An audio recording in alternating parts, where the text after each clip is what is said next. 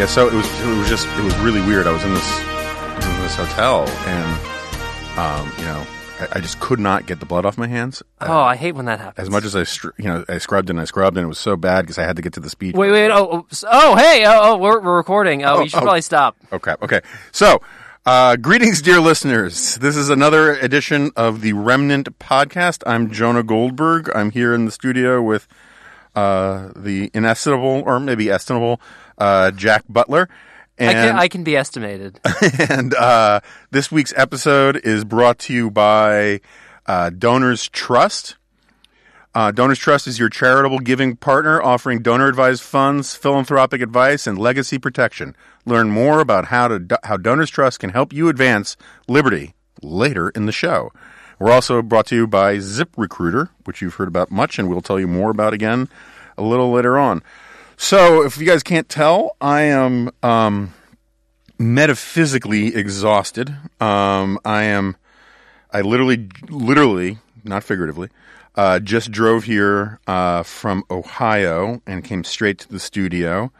I am saturated in what we might call Manbrosia. Rank punditry. And since I'm full of rankness and cigar smoke and whatnot, we'll probably start with some rank punditry. I do want to say, first off, we'll come back to this because I want to talk about it a little more, but I had a great time at Cedarville University in Cedarville, Ohio.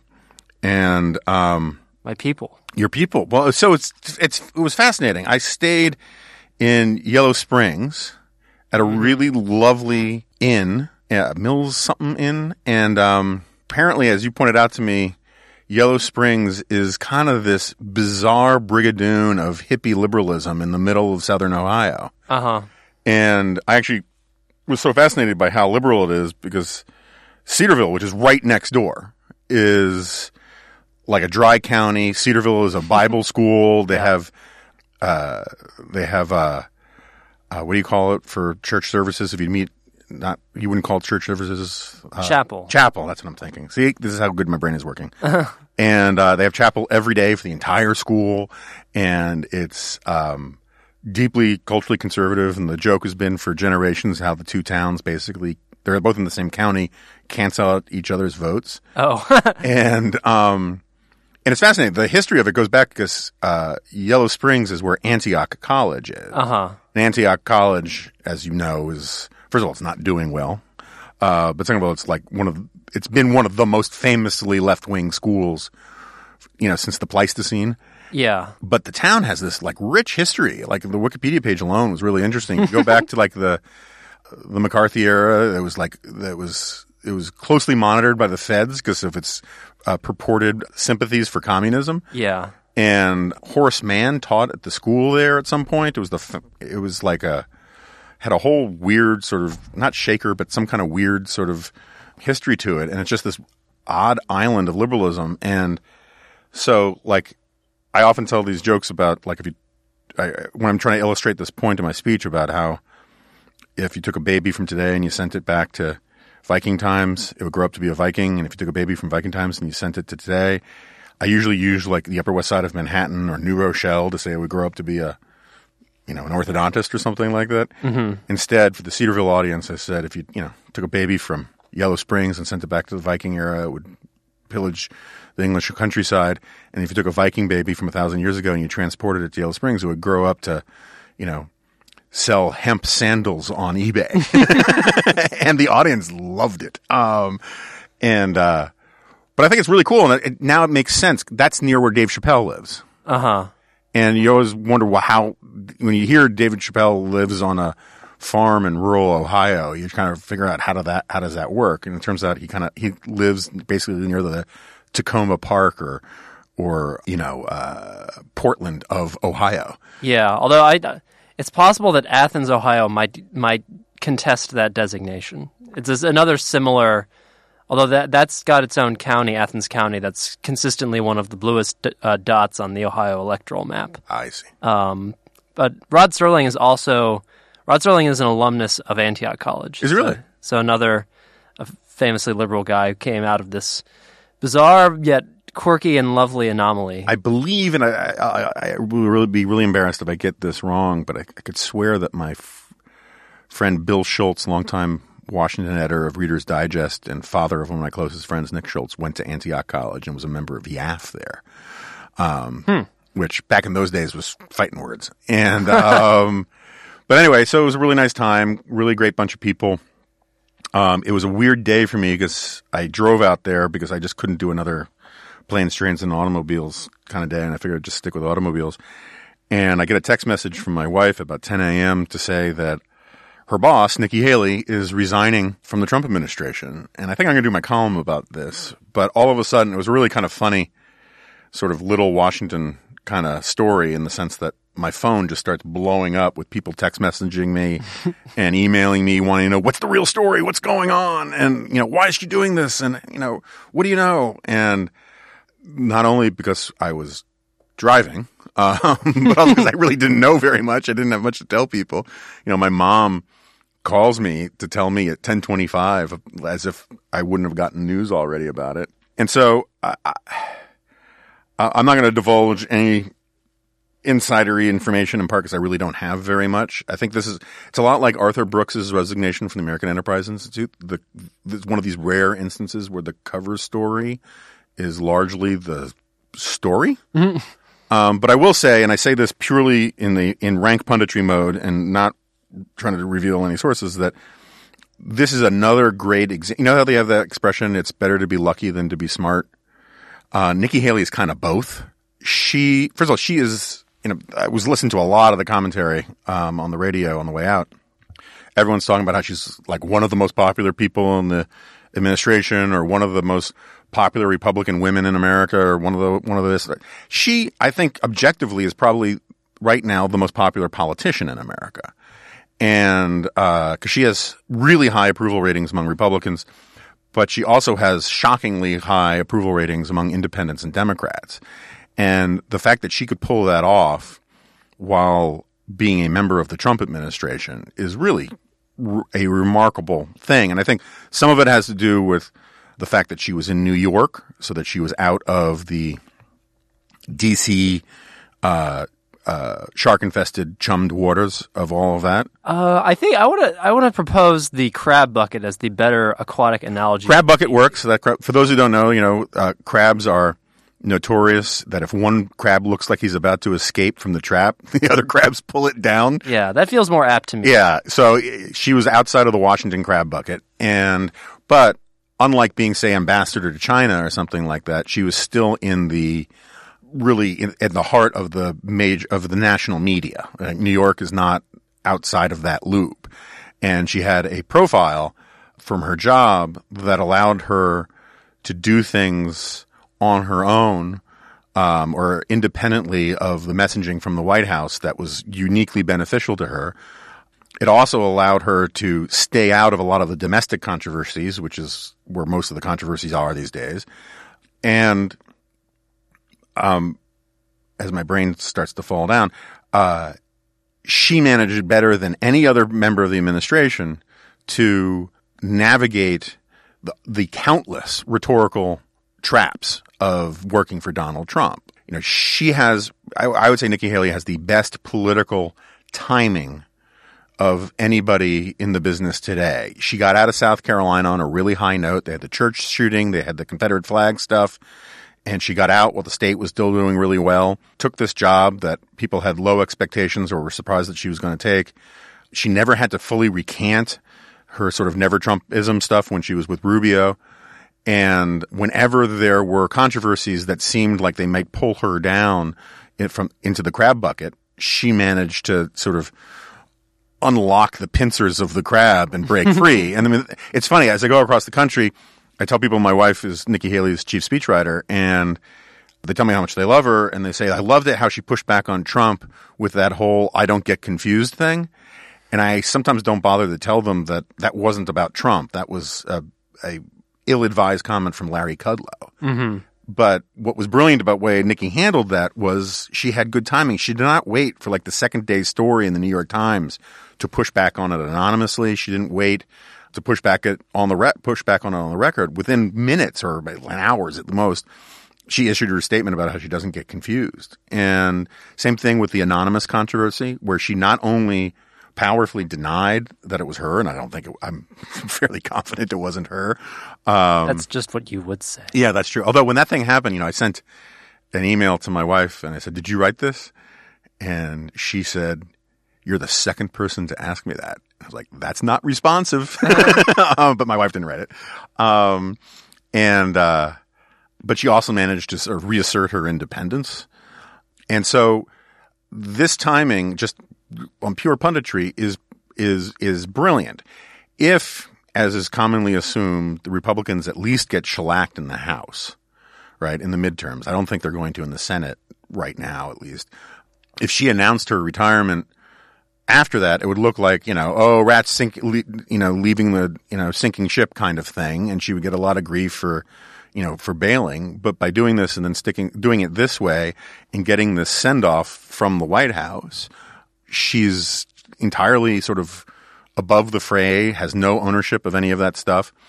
And she is there's this pipe dream of sort of the Bill Kristol crowd, that she would challenge Donald Trump in 2020. I am certainly not opposed to someone challenging Donald Trump in 2020, but it would need to have some chance of success, or at least of fixing the party in a way.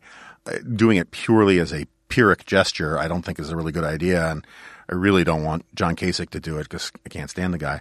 Did you know his father was a mailman? I've heard that.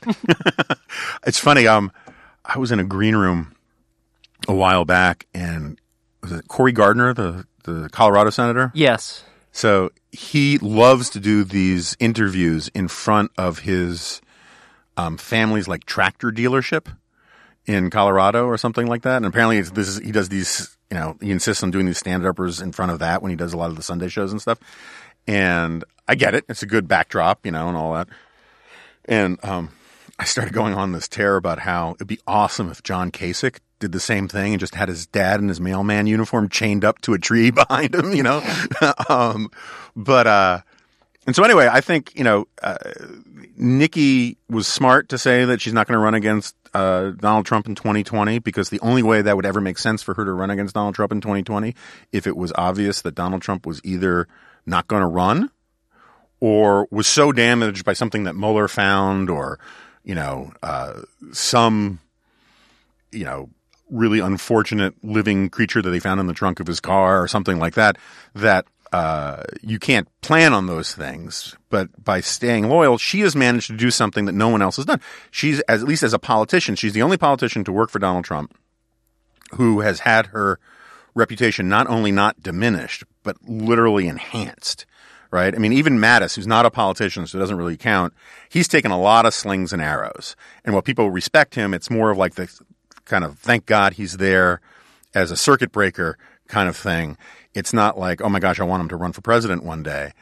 I don't think Mike Pence has helped himself very much at all as Donald Trump's Renfield, the way he acts. And meanwhile, Nikki Haley's managed to be a defender of the Trump administration and therefore popular among the sort of the MAGA crowd. But she's also remarkably popular among the anti-MAGA crowd. And she's arguably the most unifying figure, more so than our friend Ben Sass, who has earned the ire of a lot of the MAGA people, than anybody else in the party. And, I wish her well. I hope good things happen. But it's just kind of a remarkable story. And I do think she's kind of a,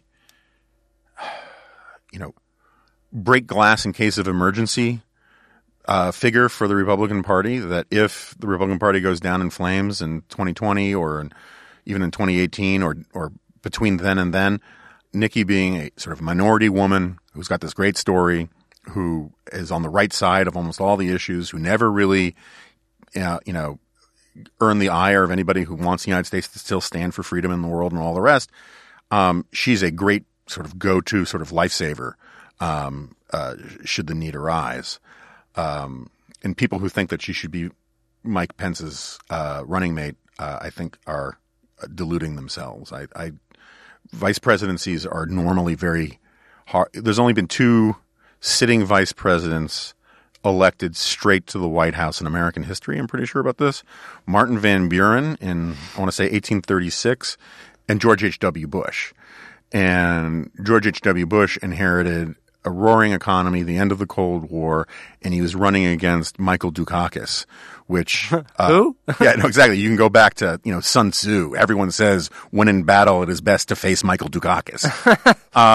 And so I think and Pence, one of the reasons why it's hard for vice presidents to run for president directly. People have been vice president and then had time out and run, like Richard Nixon. But and there have been vice presidents who became president through misfortune and then remained president. Yeah, although some of those vice presidents would say through good fortune. That's or if you believe some of the more salacious conspiracy theories, through skullduggery. Yes. I do not, in fact, believe that LBJ killed JFK. Well, I agree with the Onion fake front page from the Kennedy assassination that it reads something like JFK slain by LBJ Cubans, Freemasons. It just lists a bunch of other groups, and then his brain was taken away to Area 51 to sit next to Hitler's brain. It's just like every possible conspiracy theory you can think of marshaled into one text. It's really entertaining. And so, anyway, we can do 2020. We have plenty of time for more presidential 2020 speculation, right?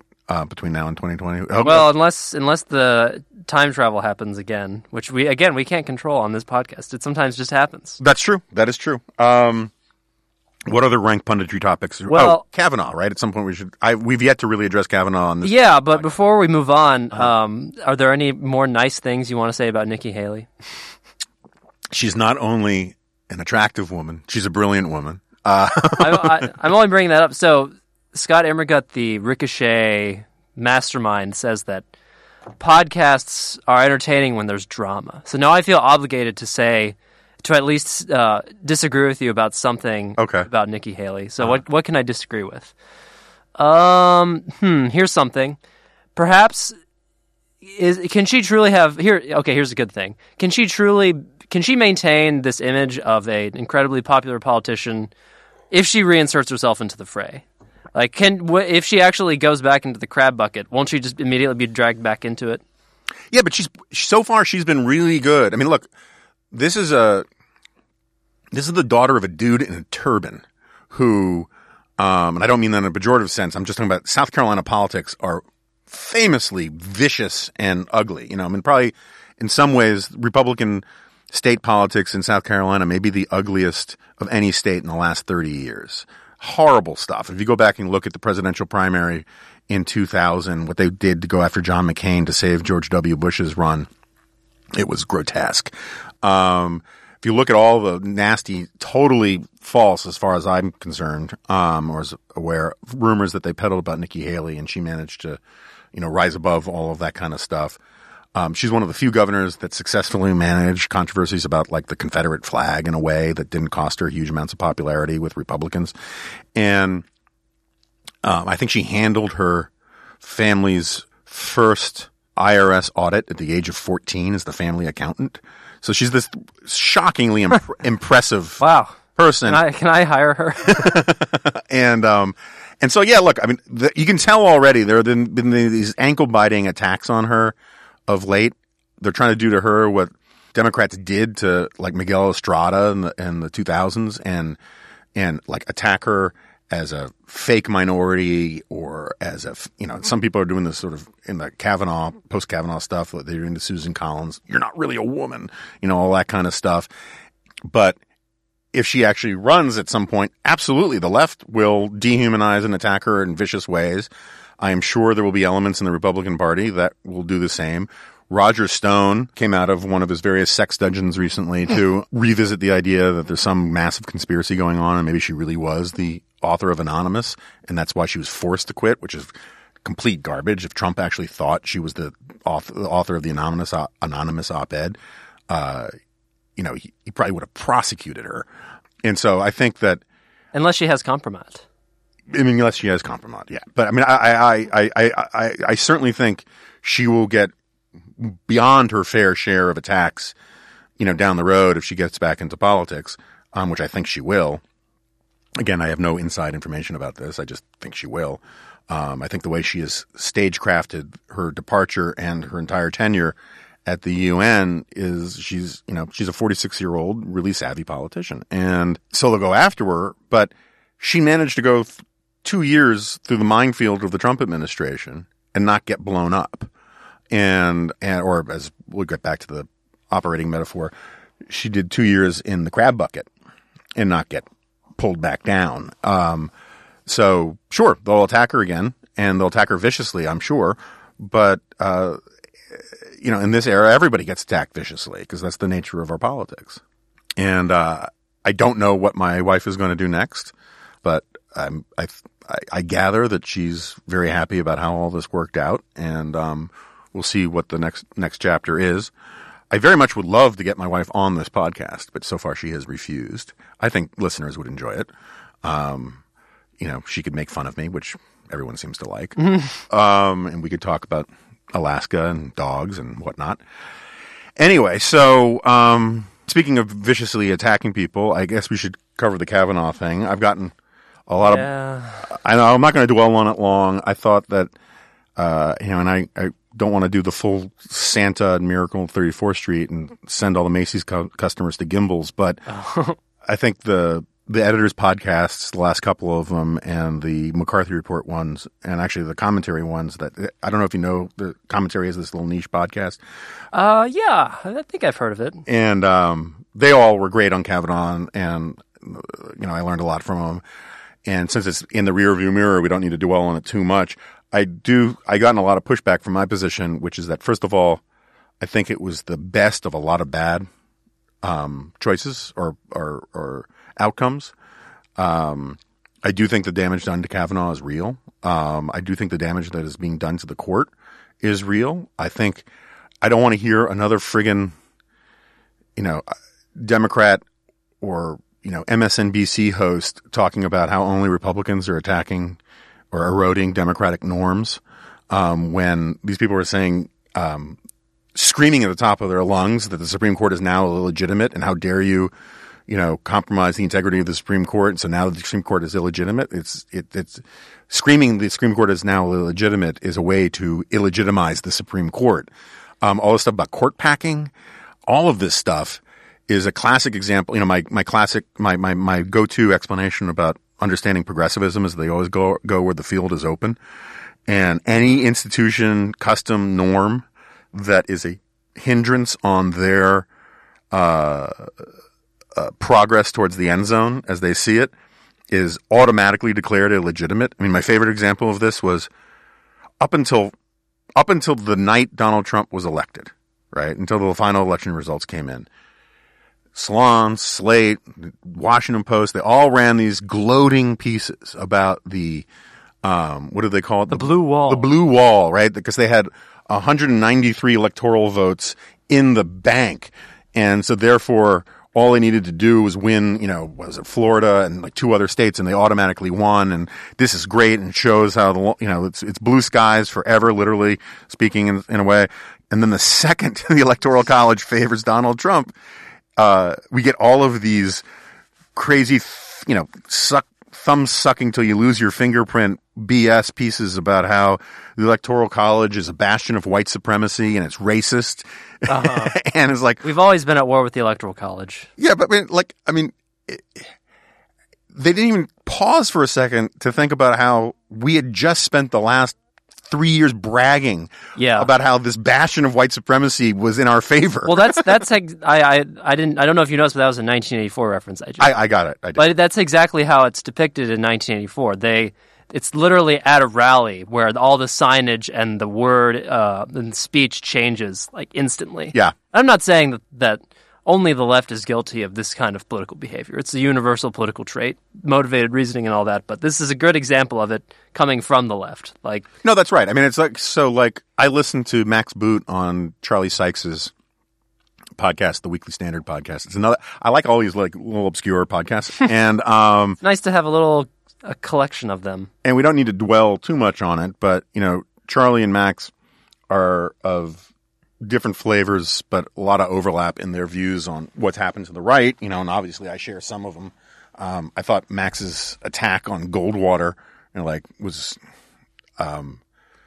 is a little bit out of the Cultural Revolution, where all of a sudden, since I've sort of switched sides, I must now recant everything that I once believed. Also, that's kind of Cadaver Synod-esque to just reach back in time and say, "Oh yeah, this Barry Goldwater fellow. By the way, what a terrible person he was." Cadaver Synod-esque. Yeah, I like it. Do you not know what the Cadaver Synod is? I don't remember what the Cadaver. I've heard the phrase, but it's I don't remember the historical specifics, but the basic outline. Ross Douthat or Michael Brennan Doherty could tell you it just offhand, but the basic outline is that one pope in the early Middle Ages got that's right, really mad at the legacy and the policies of a pope who had already died. So they dug him up and tried him. Yeah, and then threw his body into the Tiber, and then later took the body out again, and defiled it further.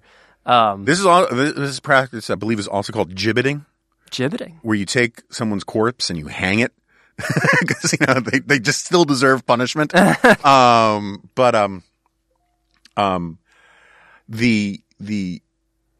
where was I? Oh yeah, so Max and Charlie were talking on a podcast, and one of the things that they both agreed on, which I agree with too, is that since we're all, this podcast is called The Remnant, that political homelessness does allow you to sort of get outside of your own tribe a little bit and look at its characteristics.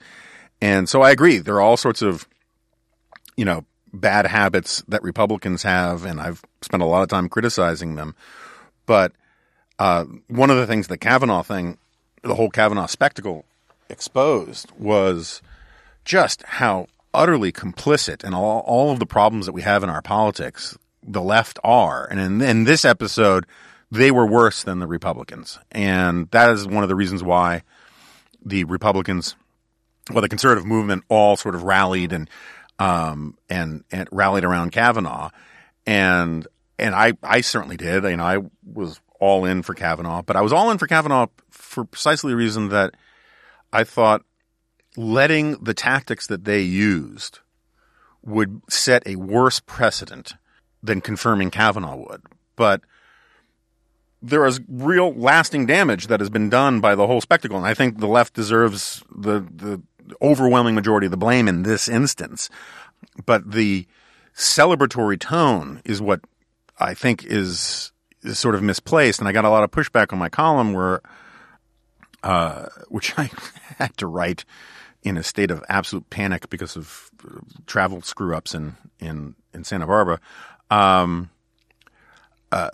Panic is a great drug. It is. Well, it was not a pleasant process. It was a real chaotic thing. But the Trump victory rally thing I thought was ill-advised and unseemly. I think everyone is sort of taking the wrong lessons from this, in the sense that there were a lot of people on Twitter making this argument that this proves that that Donald Trump, it was right.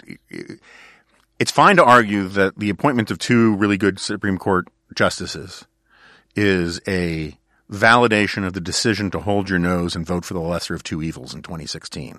That, this binary choice transactional thing, that is all completely validated.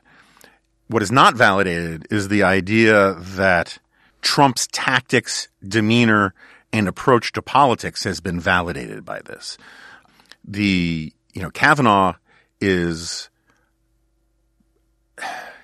basically the crown prince of the Republican establishment. He would have been on any Republican president's shortlist.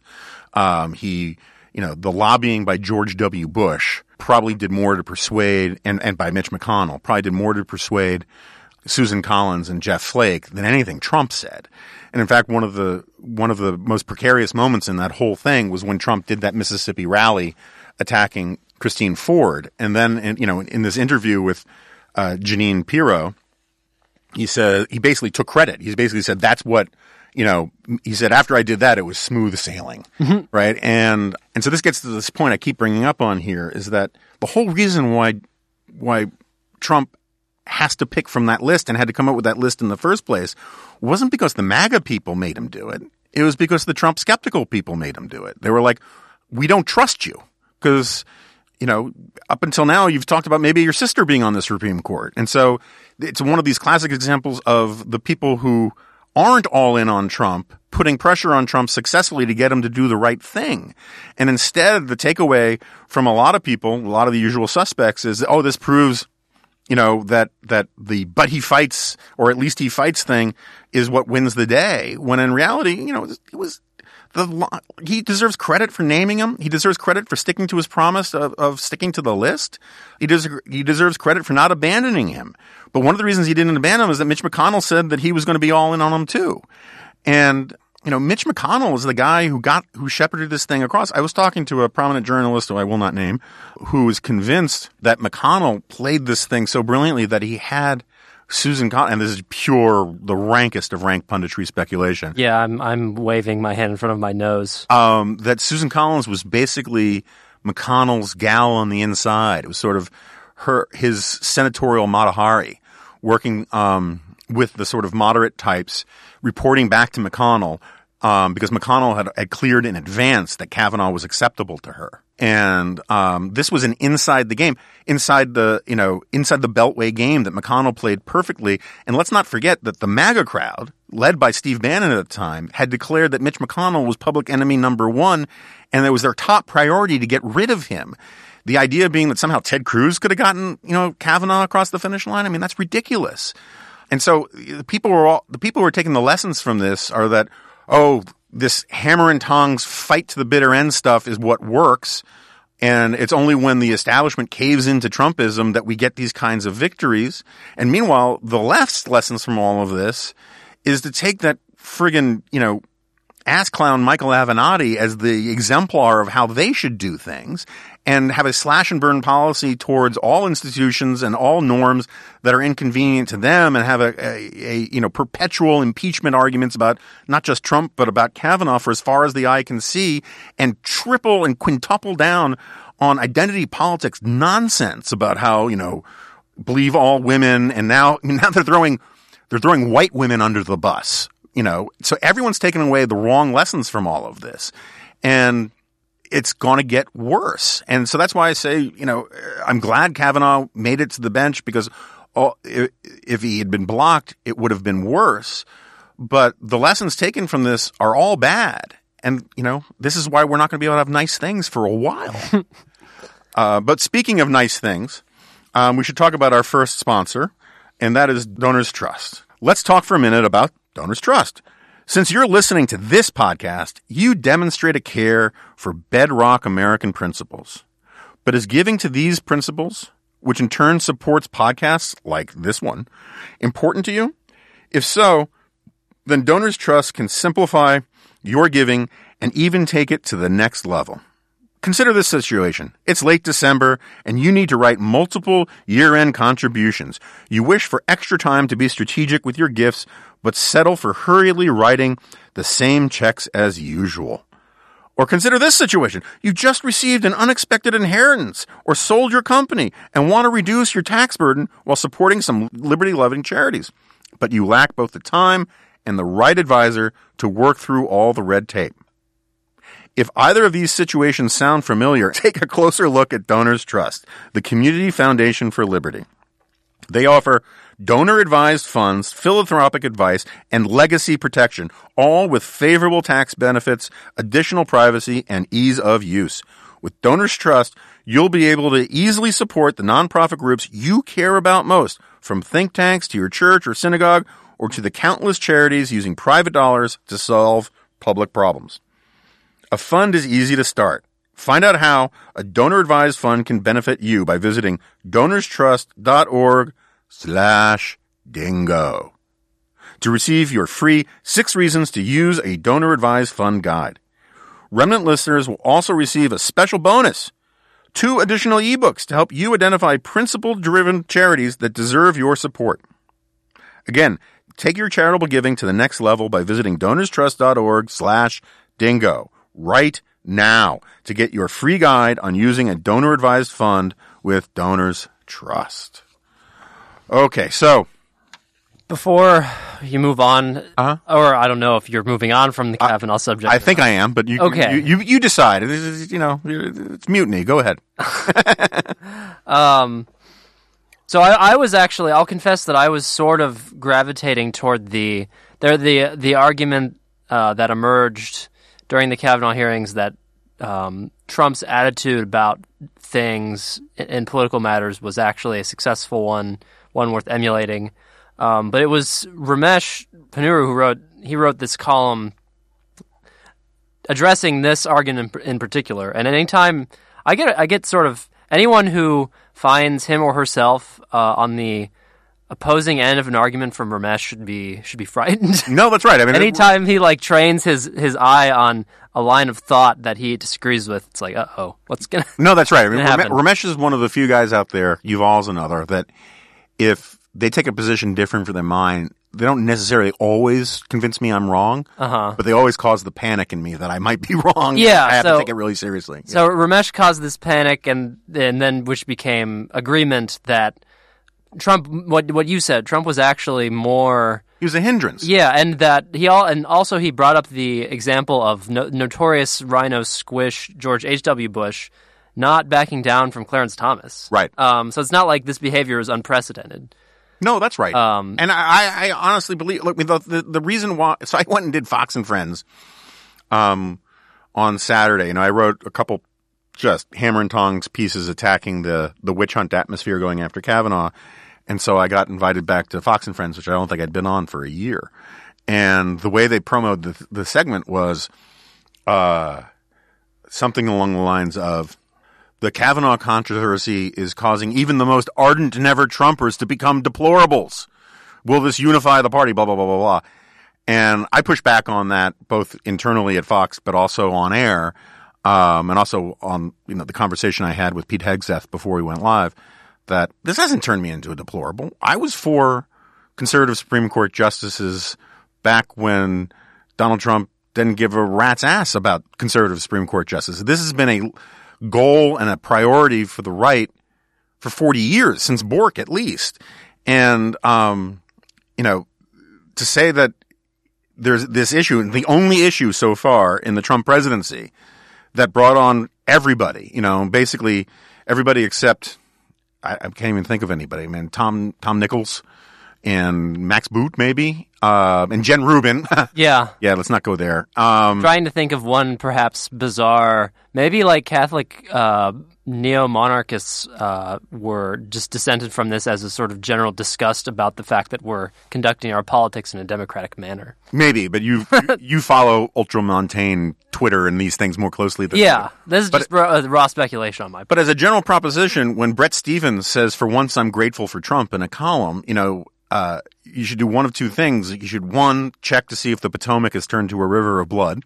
Although he's not based out of D.C. I know, but it's figurative, dude. The Hudson, yeah. And to all the rivers, okay? Every river. And two, you should think that maybe this issue is bigger than Trump. And the reason why Trump agreed to have this list was that you could not unify conservatives around his candidacy without that promise. That was one of the red line promises. And that's why I've been saying for 2 years now that Donald Trump only had 2 conservative unifying mandates in 2016. The promise that he would not be Hillary Clinton, which he achieved on day one. Unlike Disney's Hall of Presidents robot, which probably was designed as a Hillary robot, but then it was hastily redesigned to be a Trump robot.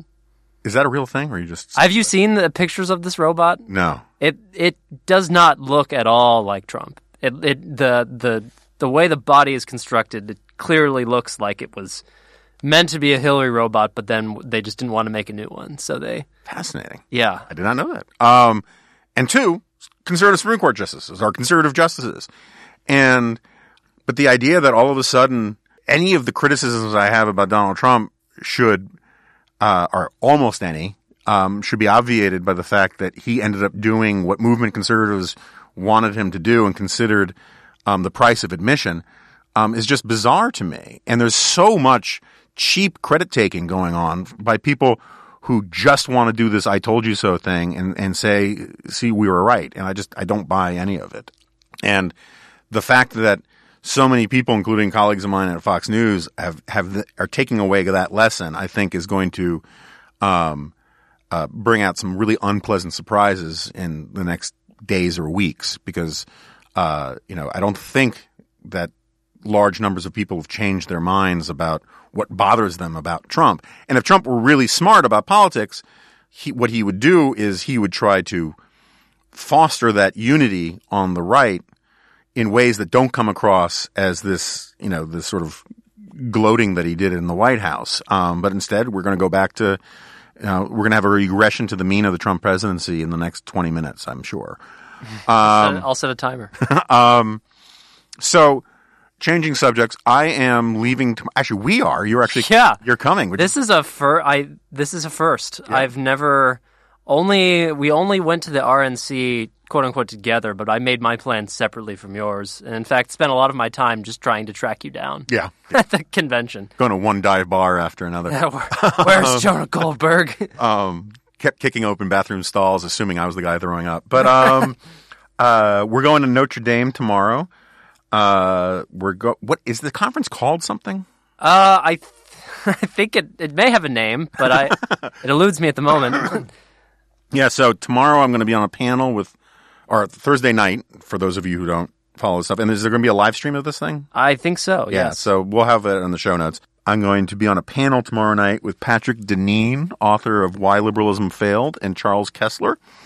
And then on Friday, I'm going to be debating Charles Kessler about Donald Trump, which should be interesting. And I'll hold my fire since I've already I filled my quota of Trump negativity already. But I've dipped in and out of Deneen's book a bunch over the last couple of months, but I finally really jumped in. And on my drive back from Ohio, I listened to about 2/3 of it. And, it's weird. All of these people, when my book came out, there were all these people who wanted me to debate Deneen because they thought we were diametrically opposed. And the reality is that there are vast swaths of that book that I agree with. I mean, you quote Deneen in Suicide of the West. Yeah, and I'm a fan of Deneen's. Book, but I don't know that Deneen is a fan of mine. There was some weird sniping at me from him a while back, but I assume he doesn't loathe me. I mean, I've had drinks with him before. I like the guy. I think he's interesting. He's in many ways the kind of conservative I have a real soft spot in my heart for because he doesn't like any of modernity. So he's do you think he would have worn a cape at some prior point in history? He might have, and there may be cape days ahead of him. But there's a Tolkien-esque quality to him and his sort of standing athwart all of it. And so there are big chunks of his critiques of modernity that I very much agree with, but I also have some profound disagreements. It's funny. It's sort of like, so the Pinker book, Steven Pinker's book, Enlightenment Now, is sort of a much bigger version of the appendix of my book. And the appendix of my book, which Jack did heroic effort on, is just a sort of beat the reader over the head with all the data about how things have gotten better, right? How Correct. Social improvement, economic improvement, all of these things have happened. And Pinker's book is like all the way through. And one of the problems I have with Pinker, and I'll be honest and full disclosure, I've not read all of the Pinker book yet, but I've read a bunch of it and read a lot of reviews of it and heard him talk about it, is that he tends to take the position that everything he likes about modernity is because of the Enlightenment, and anything he doesn't like is not the Enlightenment. And he also has this tendency to treat the Enlightenment as if it was one thing. And the Enlightenment wasn't one thing. The French Enlightenment was very different than the English Enlightenment or the Scottish Enlightenment. And the German Enlightenment was different than them both. And the American Enlightenment was a distinct thing as well. Out of the French Enlightenment, we get all sorts of really, really terrible things. We get the terror. We get I would argue, the precursors of both fascism and communism. The Jacobins were profound nationalists who basically believed that France was the new chosen people. They were militarists. They were totalitarian. They killed they killed tens of thousands of their own people. They believed in statolatry, the worship of the state. They wanted to purge society of religion entirely. They converted the Temple of Notre Dame to the Temple of Reason. Which we're going to do on tomorrow. Different temples. And that didn't come out of the English Enlightenment or the Scottish Enlightenment or the American Enlightenment. And you get the beginnings of modern nationalism as an ideology are a rebellion against the principles of the French Enlightenment, which were imposed on places like Germany at gunpoint. And so a lot of bad things come out of the Enlightenment, and that's one of the reasons why, while I use the phrase, Enlightenment-based democracy and that kind of stuff in the book, I tend to harp on this concept of the miracle, because the miracle depends on all sorts of cultural customs and norms that come out of the English tradition that weren't grounded in a sort of worship of reason. They're grounded in weird, customs that go back to the 4th century. And it's a much more of a sort of a tribal, organic understanding of where freedom and liberty and rights come from, that the abstract principles of the American founding were a flowering of, but they were also an imposition on that kind of stuff. And so what's funny is that if you did a Venn diagram, with 3 circles, I don't think that Pinker and Deneen would touch, but I would overlap with both of them. I would be the one in the middle, because the Suicide of the West grants a lot of the things that Deneen is saying about how civil society, particularity, custom, culture, these things are hugely important. They give us a sense of embeddedness in a real culture, that radical individualism is a problem, that there are problems within capitalism that are eroding the superstructure that allows liberty to thrive. I agree with all of that stuff from Deneen. But at the same time, maybe there's a surprise ending. I haven't finished the Deneen book, but he talks about, the last 500 years is almost as if nothing good has happened. It's bizarre to me that I'm listening on an audiobook, so I would assume the first 150 pages or something like that. He barely mentions poverty except on the first page, and barely mentions the fact that, the scientific revolution and liberalism and the new political science that the founding fathers represented led to millions of people living past age 30, of not dying of horrible diseases, of slavery ending. If you want to start over from 500 years ago, you're going to throw out a lot of really good stuff. And I'm not saying that he wants to do that necessarily. What he wants to do, a lot of his prescriptions are stuff that I agree with, about pushing power down to local levels, allowing for institutions to have, at the ground level, to have more control over our lives. I agree with all of that, but it's funny. It's like Pinker, Deneen offers a prosecutor's brief against classical liberalism, right? Where he just basically marshals every conceivable argument about why it's bad and why it's led to bad things. And I disagree with profoundly with some of his explanations about this. And Pinker offers the argument from the defendant, where it's just all good things, right? And I'm not trying to make myself seem like I'm this vital center guy who's, above it all. But part of my whole definition of conservatism is that there are trade-offs to everything, and that good things have a downside and bad things have an upside. And Deneen's indictment of liberalism is profoundly bleak. And I think just really overwrought, and Pinker's washing away of custom and tradition, which he did not do in Blank Slate, near as much. He had kind words for Burke in the Blank Slate, and he doesn't in Enlightenment now, right? Yeah. I'll say an acquaintance of mine, Jason Willick of the Wall Street Journal, pointed this out in an essay in Modern Age. He's distinguishing between old Pinker and new Pinker. Yeah, and I think Burke was part of the Enlightenment, part of the English Enlightenment, or the Scottish Enlightenment, or whatever you want to call it, the good Enlightenment. But he was a conservative critic from within it, noting that you can't go too fast, that you have to take account of the little platoons of civil society, you have to take account of the sort of organic nature of culture, and you can't just ride roughshod over it. That's why he was very favorable or very sympathetic to the American founders and our cause, but extremely critical of what the French were doing in reflections on the revolution in France. And it seems to me that that's sort of the middle way, is that you want to have an organic understanding of your own traditions, that you want to raise people in these civilizing institutions within your own traditions and your customs and your culture, but you also want to make room for air conditioning and penicillin. And it seems to me that's the compromise. That's sort of the golden mean between these two. It's so cool for me to be a centrist on this stuff. Anyway, we'll talk more about this, I'm sure, after I finish the book and after we do this debate thing. Yeah, I hope he doesn't listen to this podcast. Otherwise, he'll know everything you're going to say in advance. Oh no, it was funny. So I'm making good time in my car, and I'm taking notes while keeping my eye on the road. So it looks like I was writing a note, identifying my killer. The handwriting is just like all down the page, but I have lots of notes on it, and I think he would have benefited a lot from reading more Schumpeter, but that's for another time. But what is for right now is ZipRecruiter. ZipRecruiter for all time. ZipRecruiter is eternal. It's the alpha and omega of all podcasts. As long as you restrict that to the podcast, because you were inching toward blasphemy there. That's fair. That wouldn't be smart. So you know what else is not smart? There are job sites that send you tons of the wrong resumes to sort through. That's not smart.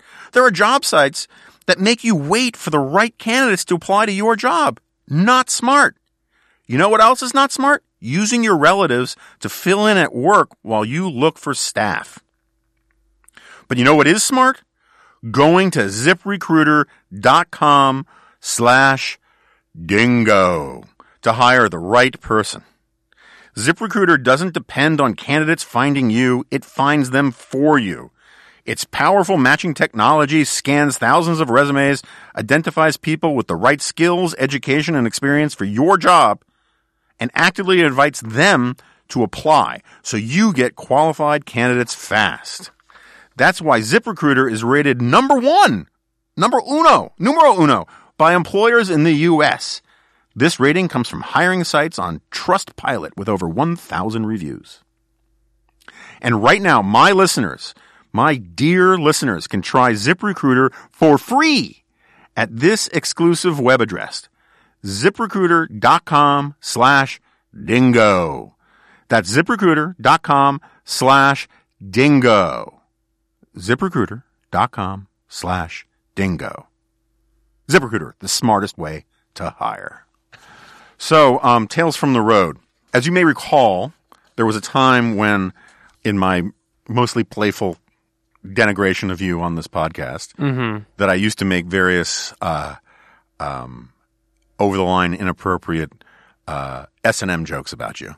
And because my wife and others convinced me that was a little too much, I held back. I refrained from doing that. Apparently, not everybody noticed. While I was at University of Santa Barbara, by the way, a great crowd there too. We had probably 350 people show up for that, which was really great, and I'm really grateful to people because that was for non-students. That was $25 a ticket, and I was worried that was a hurdle that a lot of people wouldn't cross. Yeah, you could have bought a copy of Suicide of the West for that amount of money. You could have, yeah. And at Cedarville, we had like 650 people, which was great. So imagine if USB hadn't charged $25, who knows how many people I would have had.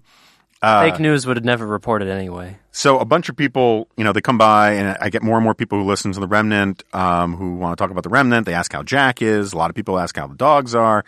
And one guy comes up, and he's got like a tote bag, and he says, I've got a gift for you.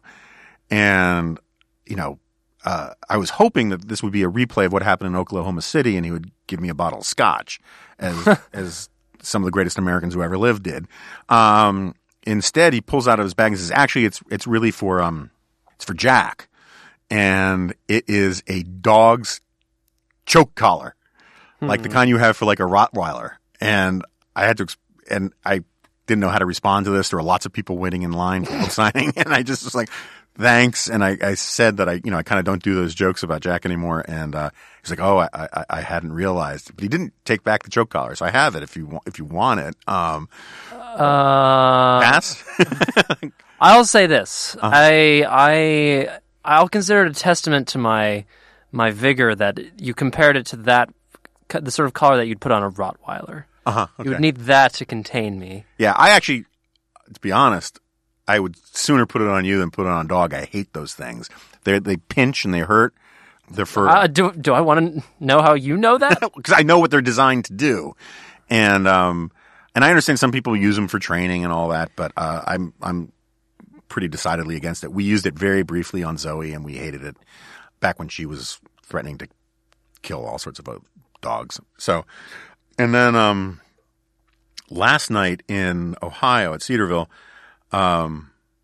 this guy came up to me and he says, "I have a present for you." I was like, okay, now I'm getting my scotch. And then he said, and I thought about bringing you scotch, but this is a dry campus in a dry county. So instead I have this for you. And he gives me a 1 free drink coupon for Southwest Airlines, which was nice, and I have it. I will put it to use. And somebody else at this meet and greet thing gave me a cigar, which I appreciated, but no, it was a great turnout. I had one kid come up to me who looked like one of the minions from Bob Roberts. Did you ever see that movie? No. Okay. Well, he was sort of a glassy-eyed kid in a crisp white shirt and tie.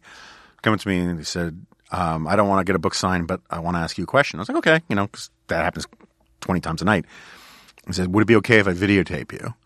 And I was like, sure, whatever. And then he reads this prepared question about some law that Israel passed, declaring it a Jewish state and blah, blah, blah. Oh, one of those. And I felt bad because he thought he was being really clever.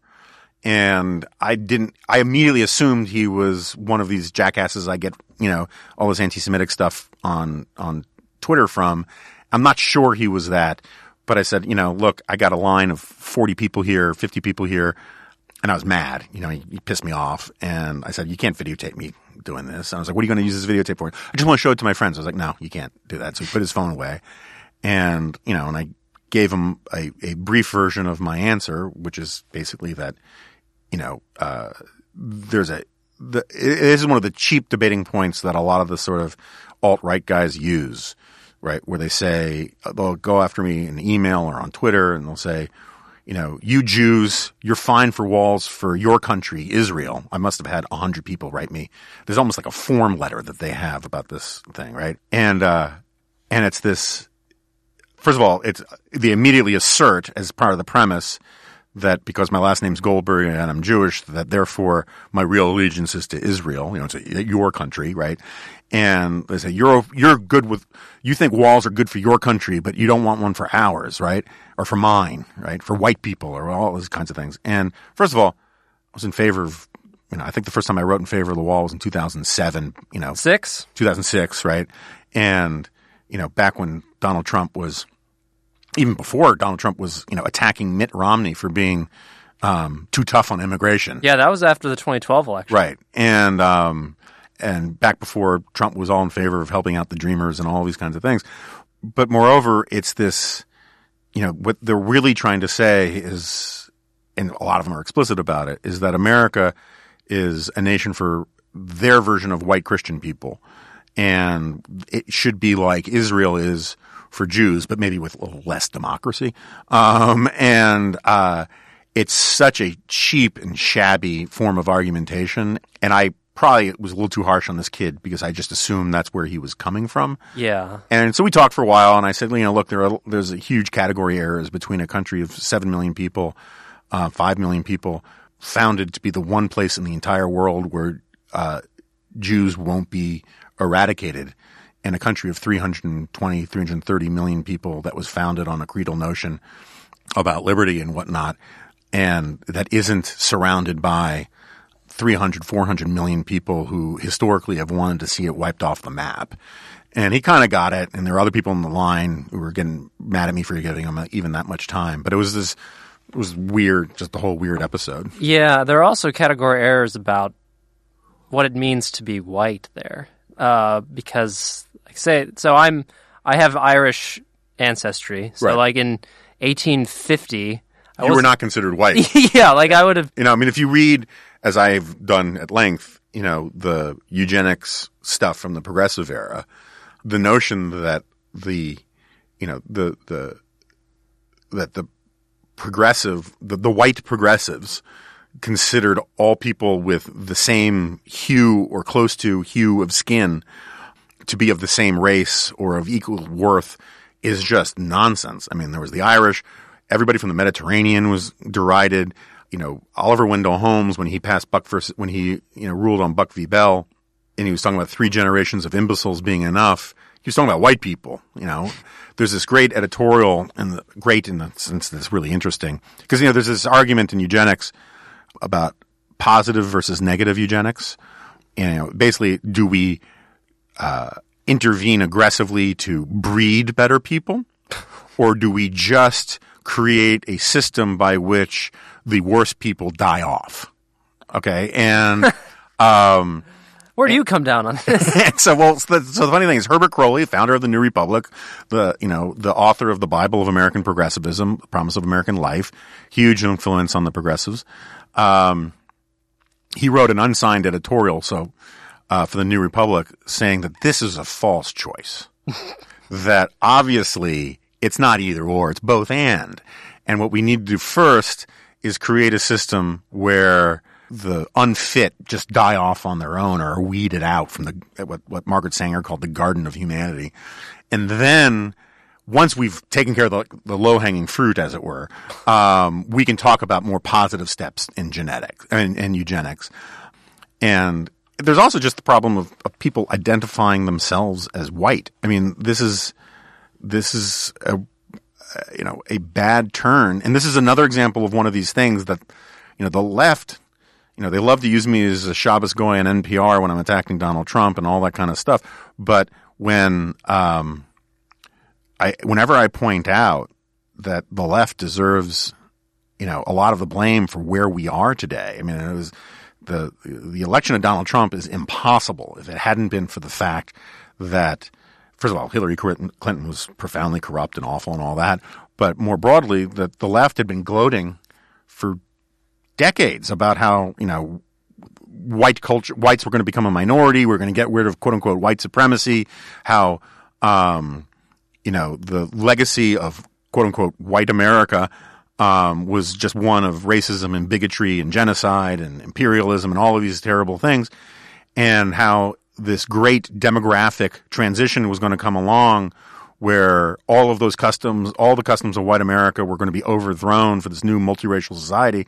And then they're shocked to find out that some people take offense at any of that. And that, if you force people to say, if you go to your average decent Christian, blue collar white guy and you say everything that you associate with being an American, everything you associate that your father or your grandfather or great grandfather did was just pure evil and horrible. You're not going to get a lot of them to say, "Oh my gosh, you're right."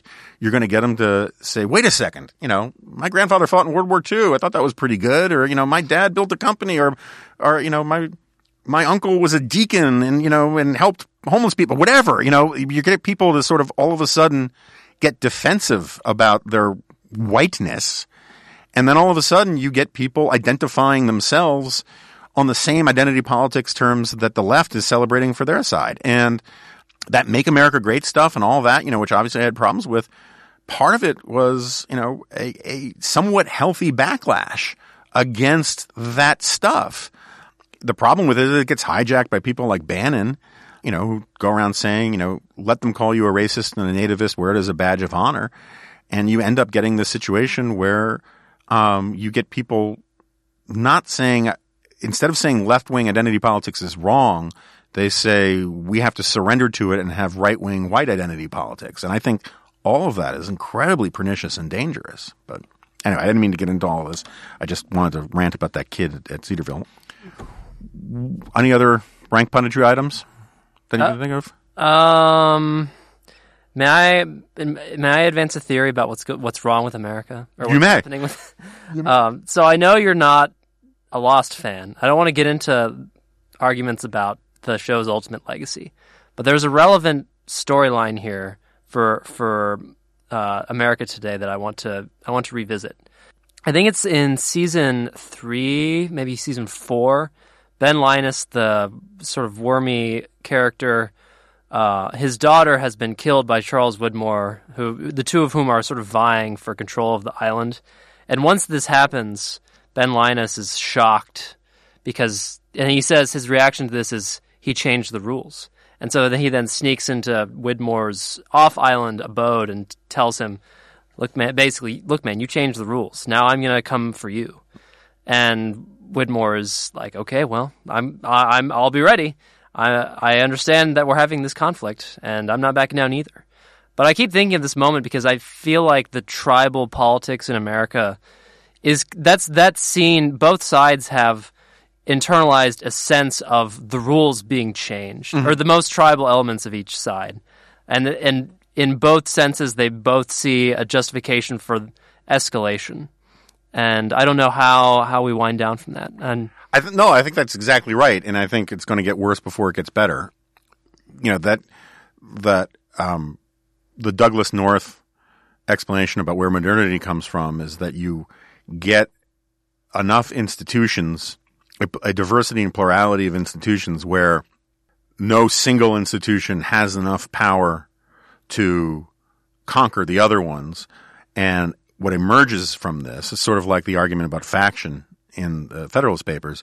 What emerges from this is a consensus that everyone needs to abide by the rules, even when they are in the short term disadvantageous to one of the players, on the assumption that turnabout will be fair play and that you need neutral rules for the society for everything to work. And it's sort of like in developmental economics and politics, the rule is, the first election is not nearly as important as the second election, because it's the second election that proves, because the old joke is as one man, one vote, one time, and you elect a dictator, and then he says, "Okay, I'm in. Yeah. No more elections." That's why the election of 1800 was so significant, right, in America, because it was the first time that power peacefully transferred between two parties. Right. And so that's like, remember when I taught that class out at Hillsdale when you were still a student there? Yes, I remember. So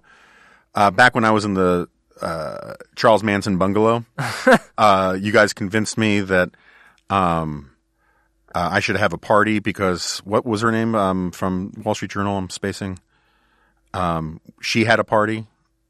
Oh, Kim Strassel? Kim Strassel, right? So the argument was she was the one who started the tradition because she had a party for the students at the end of the class at the bungalow and served them beer and whatnot.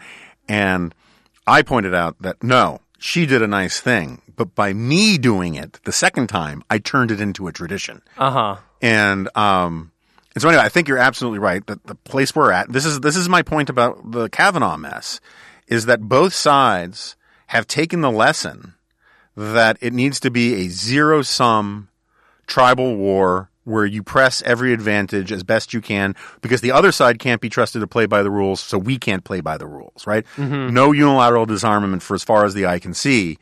And that is a really hard, in terms of game theory, it's a really hard dynamic to get out of. And that's why I think we're going to have sort of, Chicago way politics. Every time they bring a knife, we're going to bring a gun. Every time we bring a gun, they're going to bring a, intercontinental ballistic missile. And it's going to be reprisals and that kind of the stuff, for far as the eye can see. And so this is one of the things that drives me crazy about, just to get back on the Trump thing, is I absolutely think that Donald Trump is violating democratic norms. This is sort of where we started. And Trump's biggest defenders are, well, he was elected to be a disruptor, right? And so it's okay for him to do that, right? But what they always leave out is that once you violate the neutral norms of the game or the established norms of the game, you can't expect everyone else to respect those norms. And what they want is for Trump to be able to violate whatever norms he wants, and then they want to scream bloody murder when other players in the game violate norms too. And so, I think what the anonymous New York Times writer did was terrible. It was a violation of trust. It was a violation of norms. It shouldn't have been done. But the idea that we should condemn that while celebrating all of Trump's violations of norms is just silly. Of course, the other players in the game are going to not adhere to the rules anymore if they think their opponents are not going to adhere to them. If, it's like saying that we're going to play chess and all of my pawns get to move like queens. but how dare you do the same thing with your pawns? It's just not how it works. And so what we have now is this argument where everybody's offended. This is what I wrote a column about this a while back about how it's not so much that we're getting rid of our norms. It's that we're weaponizing them. We want to use the norms any way we want. And at the same time, condemn the other side for violating them.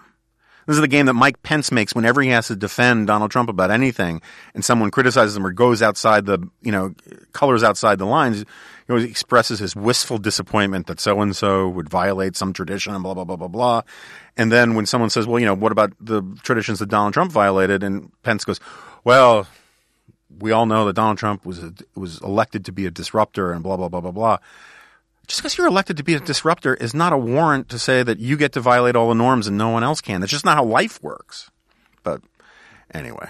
So I brought this up, I believe, last time. So we're still conducting a survey of NR podcast listeners and would greatly appreciate your feedback. To take the survey, please go to podcasts.nationalreview.com/survey2018 or to our podcast Twitter page at NR Podcasts, where the link will also reside. And also we'll put a link to it on the show notes at jonahgoldberg.com. Yep. Some of these survey results, I'm only privy to, I'm not privy to them, but the National Review podcast overseer sends me screenshots of results that favor this podcast. So listeners have gotten the message that they should try to hack the survey in our favor. So thank you. Well, no. It's just that if you're enthusiastic about this podcast, you should make yourself heard. And if you're not enthusiastic about this podcast, you should go about your life. You got better things to do. Yeah. And people who listen to this podcast, despite not being enthusiastic about it, remind me of the people in surveys who say that they are religious but not spiritual. Instead of spiritual but not religious. I want to meet these people. I want people who just are in it for the ritual. I had lunch with Scott Emmergut, who's as we mentioned earlier, the head honcho for Ricochet, where I am on another podcast, Galop. And we had lunch in Santa Barbara at this place, La Super Rica, which is awesome. Highly recommend anybody who has a chance. It's real old school, no frills, Mexican kind of taco place. It's really fantastic. And Scott said nice things about Jack, but we don't need to dwell on that. And should we? It's bad for my ego. But that's where you can find your podcast, The Young Americans. Mm-hmm. Yes. So I was trying to work towards that. Okay. Just be careful. Don't inflate my ego too much. Yeah, that's about it. And just in terms of Canine Update, I haven't seen them since I've been back, but we had our friend from American Enterprise Institute, Matt Weinset.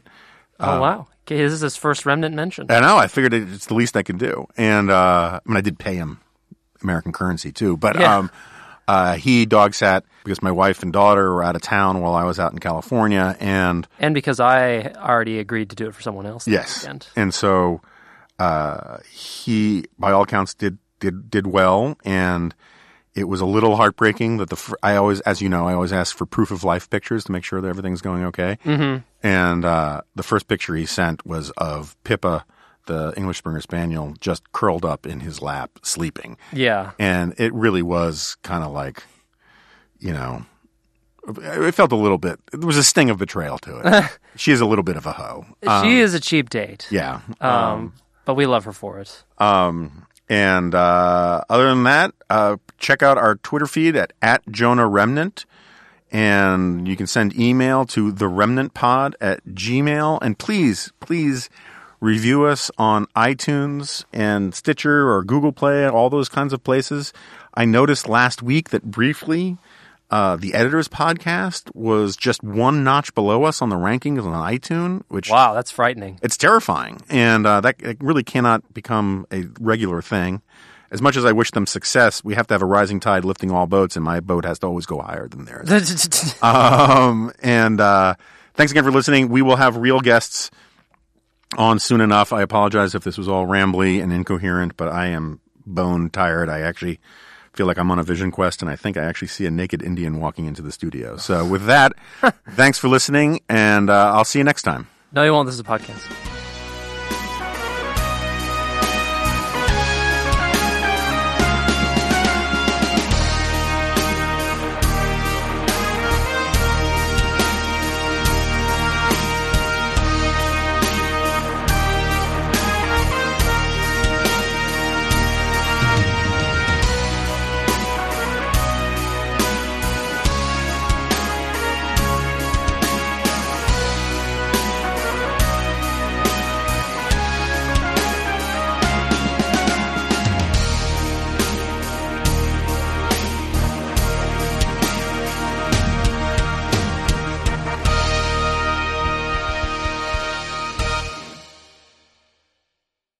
heard of.